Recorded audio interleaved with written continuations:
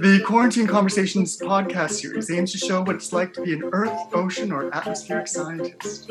There's a lot of diversity under that umbrella, and not all of our scientists wear lab coats. Today we're celebrating members of our earth, ocean, and atmospheric science community who also belong to the LGBTQ rainbow. Our interviewee today is Sarah Harris, a geoscience education researcher. Now, Sarah, in this series, we aim to meet people who are at various stages in their scientific studies and careers. So would you consider yourself to be a student, a teacher, a hobbyist, a researcher? Well, so at the moment at the university, I'm primarily an administrator. My administration work is largely, though, in support of teaching and learning and trying to do that effectively across the Faculty of Science for all students. So my job includes everything from managing the curriculum process by which new courses or specializations come into being, or through which curriculum for students changes over time. I'm also largely a teacher, but right now, because of the pandemic, I'm also a student, and I've been studying birds and baking lately. Certainly my research in science education has just been kind of trickling along for the past few years since I've been in the dean's office. It is in science education, and it's mostly now about how people learn climate science. Interesting. Well, that's very relevant to what the world is talking about at the moment. Now, how would you define a geoscience education researcher? Good question. So broadly, I would say it's someone who researches how people learn geoscience and anything that would go into that learning. So I think it is important actually to emphasize that it has geoscience in there. So it is a discipline-specific education research area, and it matters that people in that area have a grounding in geoscience itself. And so there are certainly different people coming from different areas of geoscience will have different questions that they're interested in. One that many people might relate to is, for example, how do people learn how to think in 3 dimensions, as geologists and geophysicists might need to do when they're trying to, say, image the subsurface, or oceanographers might need to do if they're trying to figure out 3 dimensions in the ocean. So anyway, it's all about how do people learn, and can we do it more effectively? Interesting. And do you find that learning geosciences is significantly different than other sciences? I don't know whether you mean fundamentally different, like it has different problems associated with it?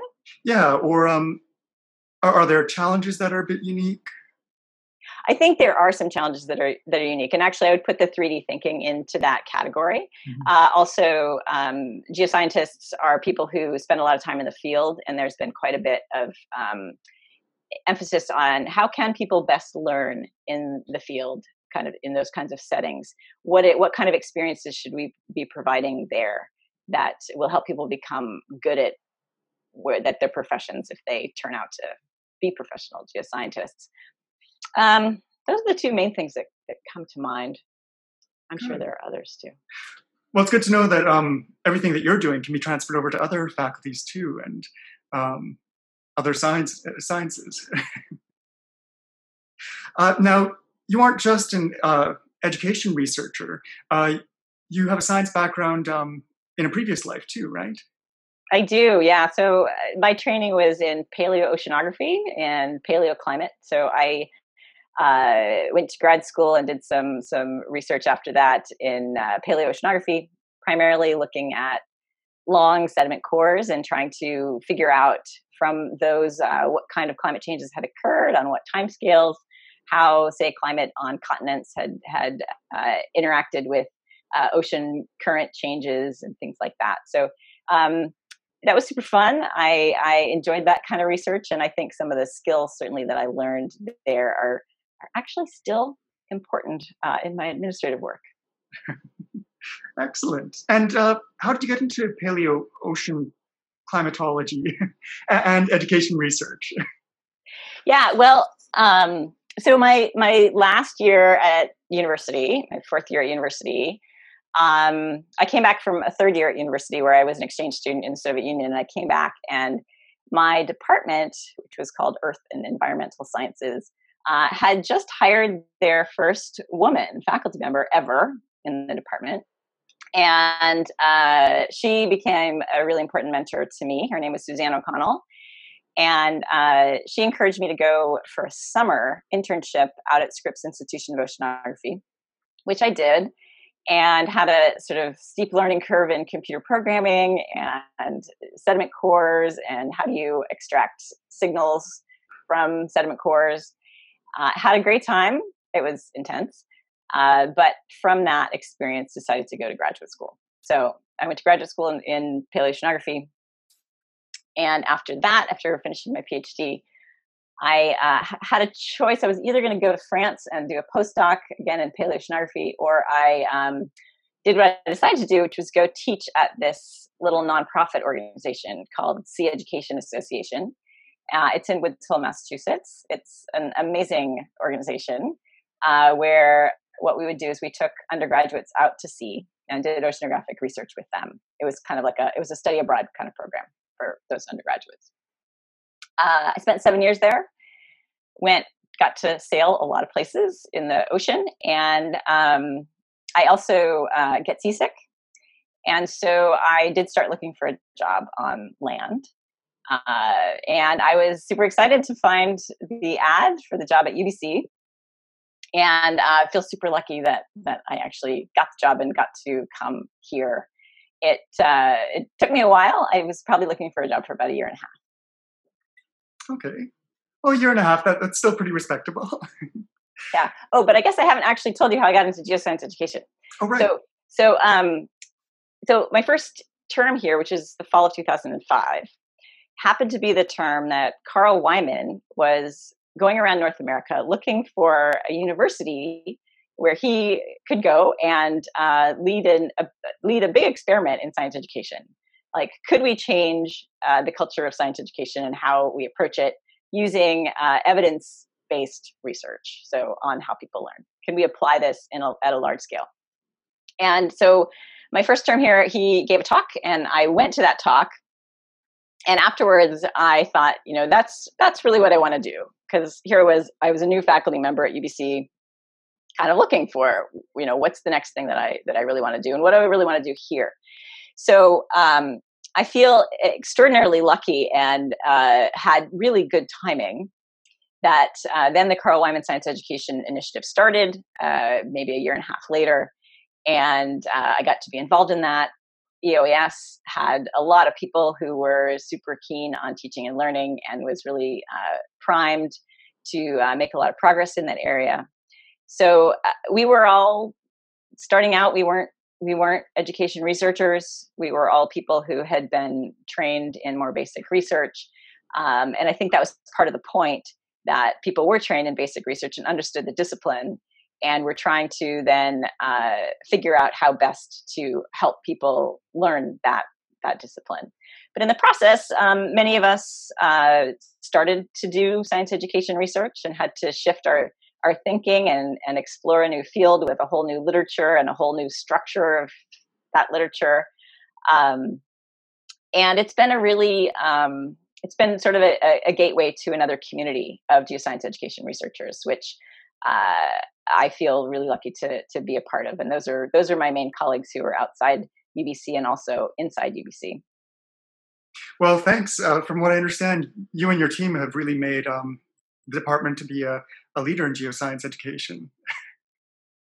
It's been great. We had a lot of support. We had, I think at the peak, we had maybe 5 science teaching and learning fellows. And now, of course, as you know, we still have a science education specialist. And I really love that person is still embedded in the department and has those connections to people all over and is easily accessible to people. I think that's really a great model. Absolutely. Now, I'm going to go back to something else you mentioned earlier. You mentioned that you did a term abroad in the USSR. I've been speaking to some people who did their field work in other countries, and they say doing field work in other countries versus Canada can be very different. So did you do any field work in the USSR?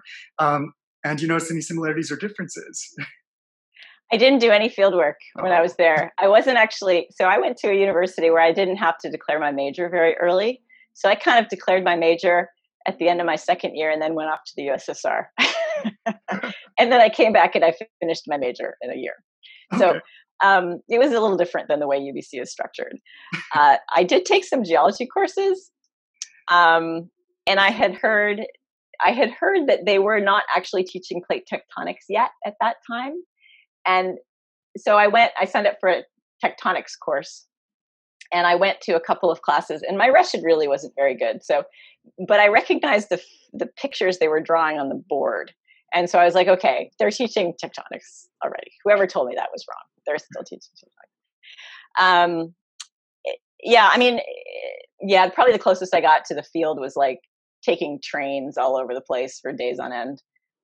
But no, I wasn't tromping out in the woods or the Ural Mountains or anything like that. Okay. But you have done a lot of research and you've made some interesting discoveries. Would you care to share any?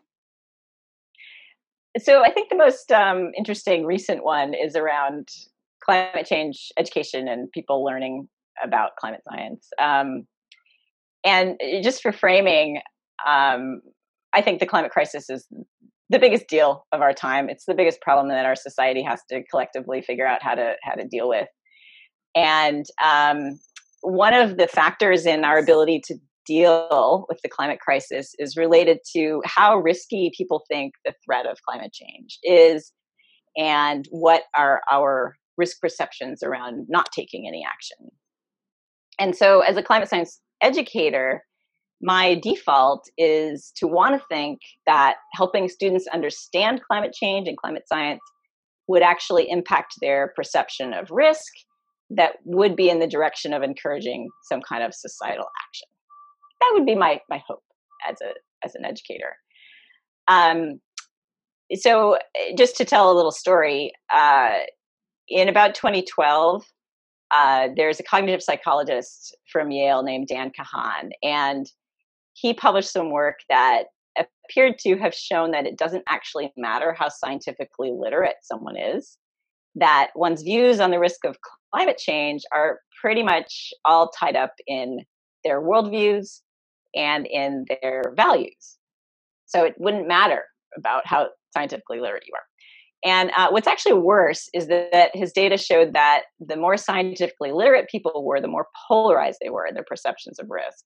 So like if you think about political polarization, if you don't know very much about science, then you're actually you're actually closer to your political opposite than if you know more about science, then you're actually farther apart from your political opposite. So this was really depressing, I gotta say. It's like, wow, so it doesn't really matter what we do. It just matters how people view the world and what they value, how they're going to act on climate change. But it was a little bit of it's important stuff. Worldviews and values really matter a lot. But one of the things that Kahan and the group he was working with did was they used a really general scientific literacy test. They were not examining what someone knew about climate science or about climate change. So they had questions that were things like,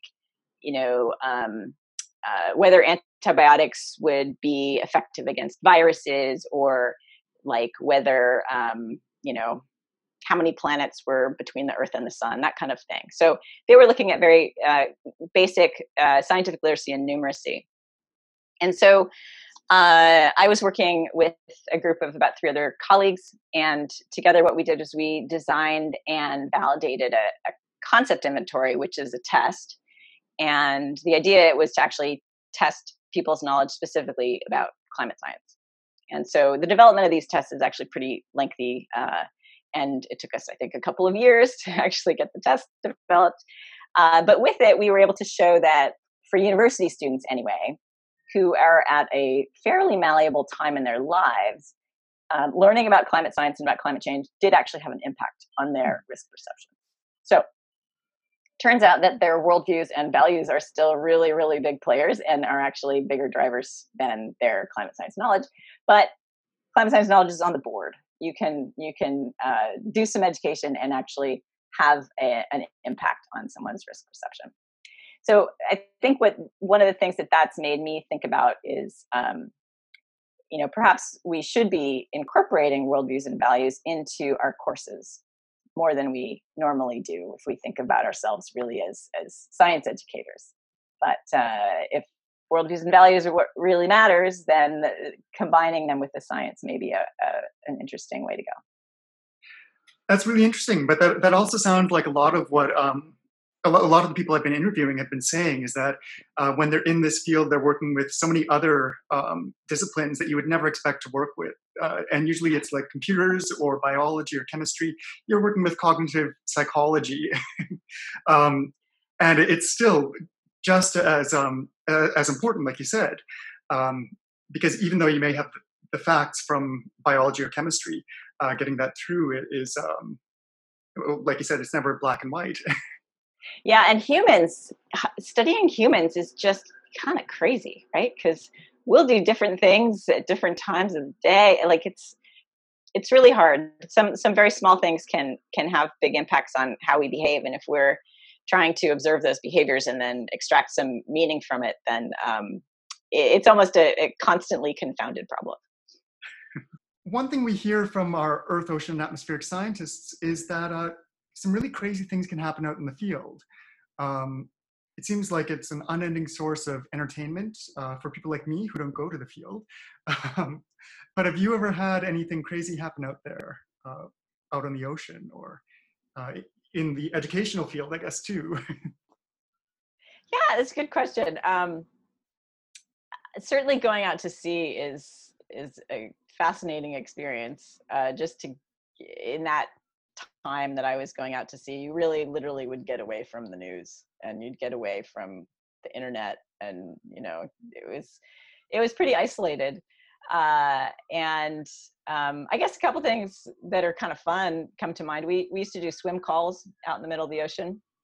So we were at Sea Education. We were sailing about a 40-meter schooner around. So we would just heave to and have a swim call in 3,000 meters of water, which is kind of trippy. What's a swim call? A swim call is everyone gets to go swimming off the side of the ship. Oh. So yeah, so we'd just stop and we'd all go swimming, and someone would be on shark watch, and hopefully it would all go well, and it usually did. Now, if you're doing a shark watch, where in the world are you?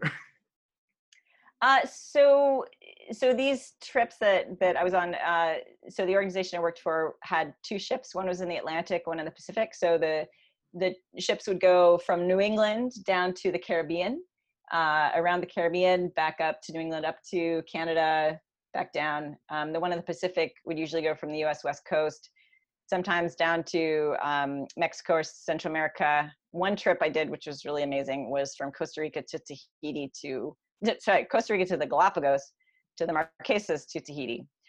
They only did that trip once, but it was pretty spectacular. And then so a pretty consistent trip would be between Tahiti and Hawaii. They since I left, they actually go out as far as New Zealand now. Though of course with COVID, things have really changed for everybody, including Sea Education Association. We had some, challenging equipment kinds of things. I remember trying to get a sediment grab so I was out there as the chief scientist, so I was overseeing scientific operations, and we were trying to get a sediment grab on in the Gulf Stream, and we're on a sailboat, and so I think we were in I don't know how many meters of water. It was maybe 600 meters of water. So it was already pretty deep for us to try to get a sediment grab. Normally we would do this in pretty shallow water, but we didn't really know how fast, we kind of knew how fast we were drifting, but it was really hard to figure out when we hit the bottom. And so you've got this grab on the end of a wire, and if you let out too much wire, then you risk having a big tangle in the wire. And then when you bring it back up, you can't deal with tangle. But if you don't let out enough and the equipment's actually going down in the water at an angle, which it was, seriously, because we were drifting with the Gulf Stream, you don't really know if you've let out enough to hit the bottom to actually get the sample. So anyway, I just remember we let out a lot of wire, and I think we were probably just laying wire out on the ocean floor, and thank goodness we were drifting along so we weren't getting a tangle. But we did get that ship back up, and we got like 2 tablespoons of foraminifera or something. So that was a success story. Boy, I didn't think about, there are a million sea stories, I'm sure, but I didn't think about that carefully enough before we talked. Sorry, 2 tablespoons of what? Oh, of like calcium carbonate shells Okay. on the bottom. Yeah. Yeah. Excellent. Now, this is, you probably explained this quite a bit, but how would you explain the real world applications of your research? Yeah, so I think there's a pretty direct link between climate science education and society's main challenge today. Like, what are we going to do? We have some mitigation ideas, we have some adaptation ideas, things are happening, but we really need to shift our energy system off of fossil fuels. I like to think that more people knowing more about climate science and being better educated about how the climate system works will actually push us in that direction faster. I don't have super strong evidence for that. I have got a little bit of evidence, but it really connects to what we're faced with right now. How do we essentially affect a just transition to a new kind of energy system that where we do our best to not leave people behind. So yeah, that's the main connection. And are you hopeful that we'll make that shift in time, or less so? Am I hopeful? I am sometimes hopeful. I am sometimes not hopeful, I would say. I think the challenge with COVID has a lot of parallels with the challenge of climate science, climate change, and dealing with climate change. They're both questions where science has a really important role to play to inform the kinds of actions that we might choose to take as a society. There's evidence in both that actions that we take can have impact. In neither one of them are we at a scale of implementing those actions at a scale that's required yet. So, yeah, I guess I can continue to be hopeful, yet, we see climate crises and climate refugees and a lot of negative impacts on people of climate change already. So certainly for those people, this is already here. It's already here for all of us. But it has a disproportionate impact on people who are the least able to really have the resources to deal with it. And maybe that's true of COVID as well. That sounds like a really healthy approach, being optimistic, but also managing one's expectations of what's going to be achieved. Yeah, it helps build the urgency, but also not be too devastated when certain initiatives don't go through. Yeah, maybe so. How would you describe your favorite part of your work? Let's see, favorite part of my work. I think it's largely like the people that I get to work with.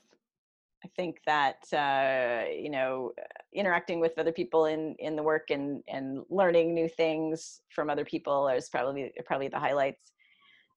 Even, now that I'm in the job of an administrator, the people I work with are fantastic. And there are so many, it makes it really clear that this kind of work can't be done without a community of people working together, even though, we might not all necessarily agree, but everybody has some different thing to bring, some different kind of expertise.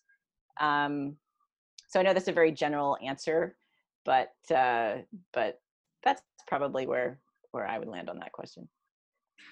No, and that actually leads me nicely to my next question. So today's podcast is all about celebrating one aspect of diversity within our department, queer persons in earth, ocean, and atmospheric sciences. Unfortunately, that isn't always the case. So in general, have you found this field to be welcoming or hostile? And has there ever been an occasion where your orientation has affected your studies or your work? So being gay, not really. At least, like, not that I've noticed. Maybe people have had some kind of, I don't know, attitude that they didn't express to me. So certainly on that dimension, not really. And I understand that I think at UBC, at least the educational leadership stream, the proportions of LGBTQ people in that stream are actually similar or even above the general population. In terms of gender, absolutely, I've noticed. I think if you asked any woman in science and in geoscience, you'd probably find that answer. I mean, I'm in a field that didn't allow women to go to sea until I think sometime in the 1970s. Oh, wow. So, I mean, it's really, it's come a long way since then, but you know, has not been particularly welcoming necessarily to women. And now I think what we are seeing, which we already knew, was that the geosciences are extraordinarily and overwhelmingly white in terms of who participates in geoscience. And I think that's something that we really need to grapple with and carefully figure out how we can make learning geoscience and being a geoscientist more welcoming and more inclusive. I think that if you look across the Faculty of Science and all the different disciplines, earth sciences really stands out. Absolutely. And I'm so glad that you brought up the other ways that a person can be, I guess, othered in the department, for lack of a better term. Because of course, no one is just one identity. We're all a combination of the different identities. Yeah, that's true. Now you mentioned that one of your favorite parts of your work is working with all these different people. Of course, having COVID come along, we've been cut off from those communities in some ways. So how has COVID impacted your work, and have you been able to work in any way from home? Yeah, I've been here in this, what you see, in this space since March 17th. I mean, I'm quite lucky. My partner and I live in a condo. We don't have children. We don't have elder care or care for you know, particular close family members. You know, we're a support to a couple of neighbors. But as become really evident to me over this time period, there are colleagues, faculty, staff, students who are really struggling more at home with COVID. I think particularly those with young children. That has been really, really challenging for people. So for me, yeah, I mean, at the end of the day, I spend a lot of time on Zoom. so I do at the end of the day pretty much have to get off the computer. But yeah, I mean, the fact that I no longer have the commuting time, I now go down to Vanier Park and Gits Point every day and watch the birds. So some new routines I've been able to develop some new things. So for me, I can do my work from home. It's not that big a problem. Excellent, excellent. That's all the questions I have for today. Before I let you go, did you have anything else you'd like to share? No, I just thank you for doing this.